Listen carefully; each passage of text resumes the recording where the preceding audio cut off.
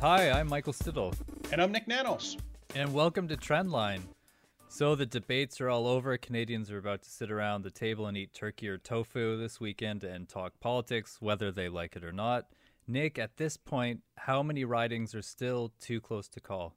Well, we crunch the numbers every week. We have a big statistical model that does calculations and projections on 73,000 neighborhoods. We use this internally to figure out what's going on.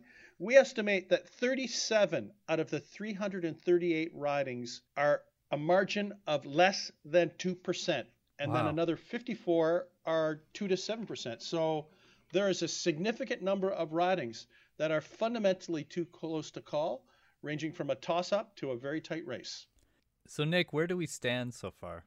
Latest CTV Globe Nanos tracking has the Liberals at 35, Conservatives 33, NDP 15, Green Party 9, Bloc 5, People's Party a lonely 1%. Have you ever seen anything like this where we're just locked in this tie for weeks?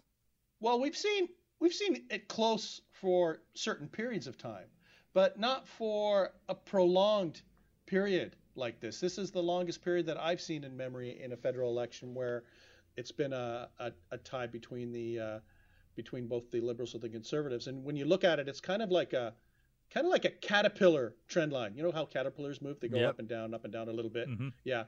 And I think right now, I think Canadians are hoping that one of the caterpillars will get stepped on, right? Just to kind of make some kind of, just so that someone wins. Maybe we're gonna hello little caterpillar, and then it'll be like a crush. Maybe that'll happen this weekend for Thanksgiving, but I don't know.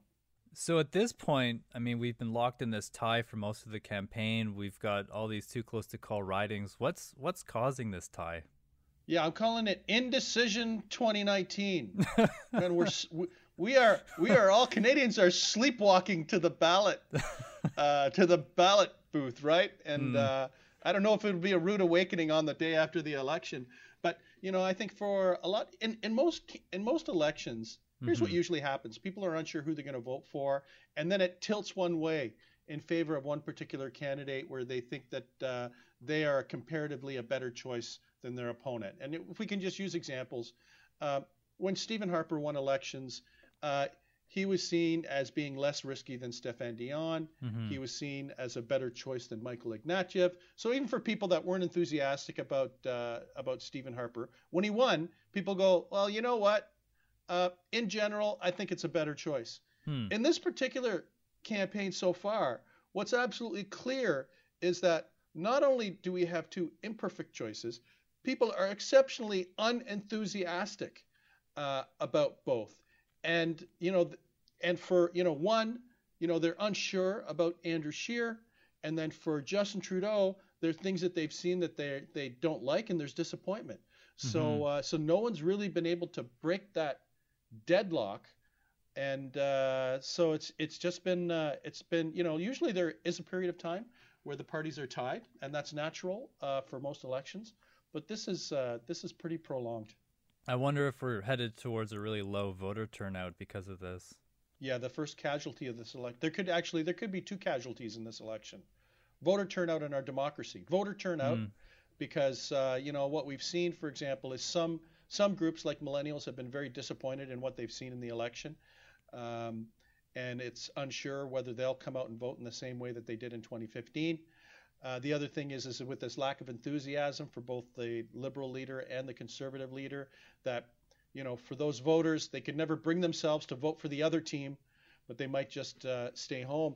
But a bigger victim casualty in this federal election could be our democracy. We may come out of this, who knows, maybe one party will win the popular vote and lose the election because the other party can form more seats in the House of Commons.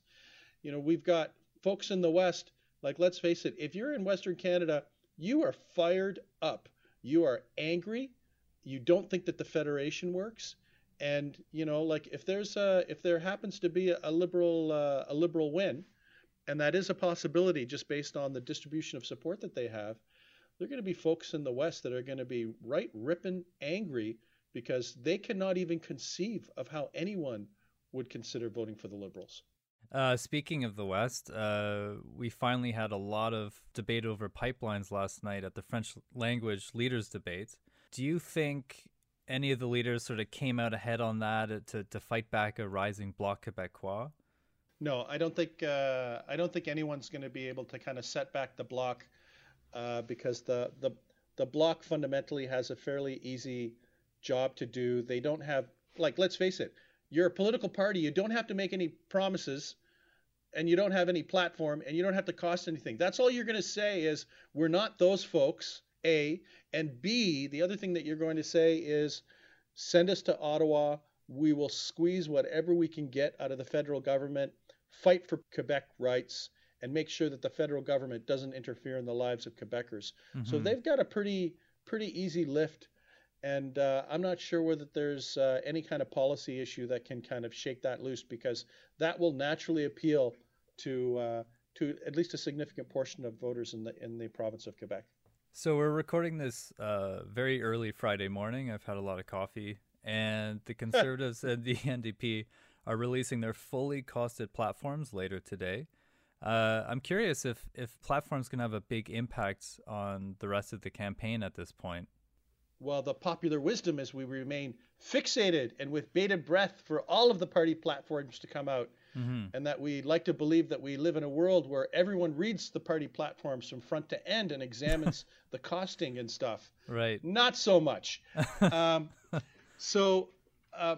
put this into context, think of Doug Ford and how successful he was in the last provincial election, leader of the Progressive Conservative Party of Ontario, and he didn't really focus on a platform, and they won the election basically on making a couple key promises and not doing what traditionally is expected of a major party by focusing on the platform. So I think platforms are more like a pass-fail than a winner. So you better make sure your numbers add up. Actually, if you're the Conservatives, your numbers must add up, because part of the Conservative brand is that they are more focused on the numbers, more focused on finances, more focused on the economy and things like that, and that there's probably there's a pretty good expectation that the Conservative platform should be rock solid. So what the Conservatives have to watch out for is to make sure that there is, and I hate to say this, make sure there's not an adding mistake or some kind of fundamental assumption that's wrong. Yeah. Because if there is, it'll have a materially direct impact on people's perception as to whether they deserve to be government and whether they're ready to be the government. So I think for the Conservatives, they just got to push it out the door, and as long as their numbers are rock solid, I don't think there's anything that they have to worry about. And the same thing for the New Democrats. For the New Democrats, there's less scrutiny because people don't expect them to form a government. And so they don't have to worry about it as much. But if you're either the Liberals or the Conservatives, if there's a hole or something that doesn't reconcile in your platform, it can be big trouble. If you're a fiscal conservative, it helps to be good at math. Yeah, well, you don't want those memes, right? Like, I won't say a name, but this party leader can't add. That's not good. So we're about to enter the final week. I can't believe it. Is there any way any of the front runners can break this tie? Yeah, but I don't think the front runners themselves can break the tie, but their opponents and their opponents having a misstep, their opponents blowing up, could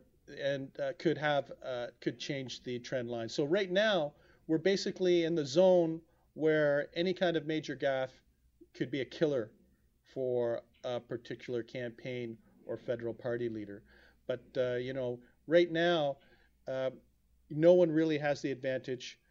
People will talk about this over the weekend, and we'll have an idea probably Monday, because we're polling through the weekend. We'll have an idea on Monday whether anyone is starting to pick up an advantage. But can it change? For sure, but it's more likely to change as a result of a controversy or a mistake in the campaign, as opposed to somebody doing something right. And I should add, Nick, that we will be recording an episode on Thanksgiving Monday, so that's something to look forward to, along with your turkey dinner. Exactly. Hopefully everything will be fully digested, both politically and from a culinary perspective. So what's your big takeaway for this week? My big takeaway is that Indecision 2019 continues. No one has the advantage. Jagmeet Singh is still up in his personal brand, but he hasn't been able to convert that into support. And let's look at the numbers over the weekend to see if Canadians can decide who they want to win the next federal election. Nick, thanks very much. And where can people find you? You can find me on Twitter at NIK or on the web at www.nanos.co. And I'm on Twitter at Michael Siddle.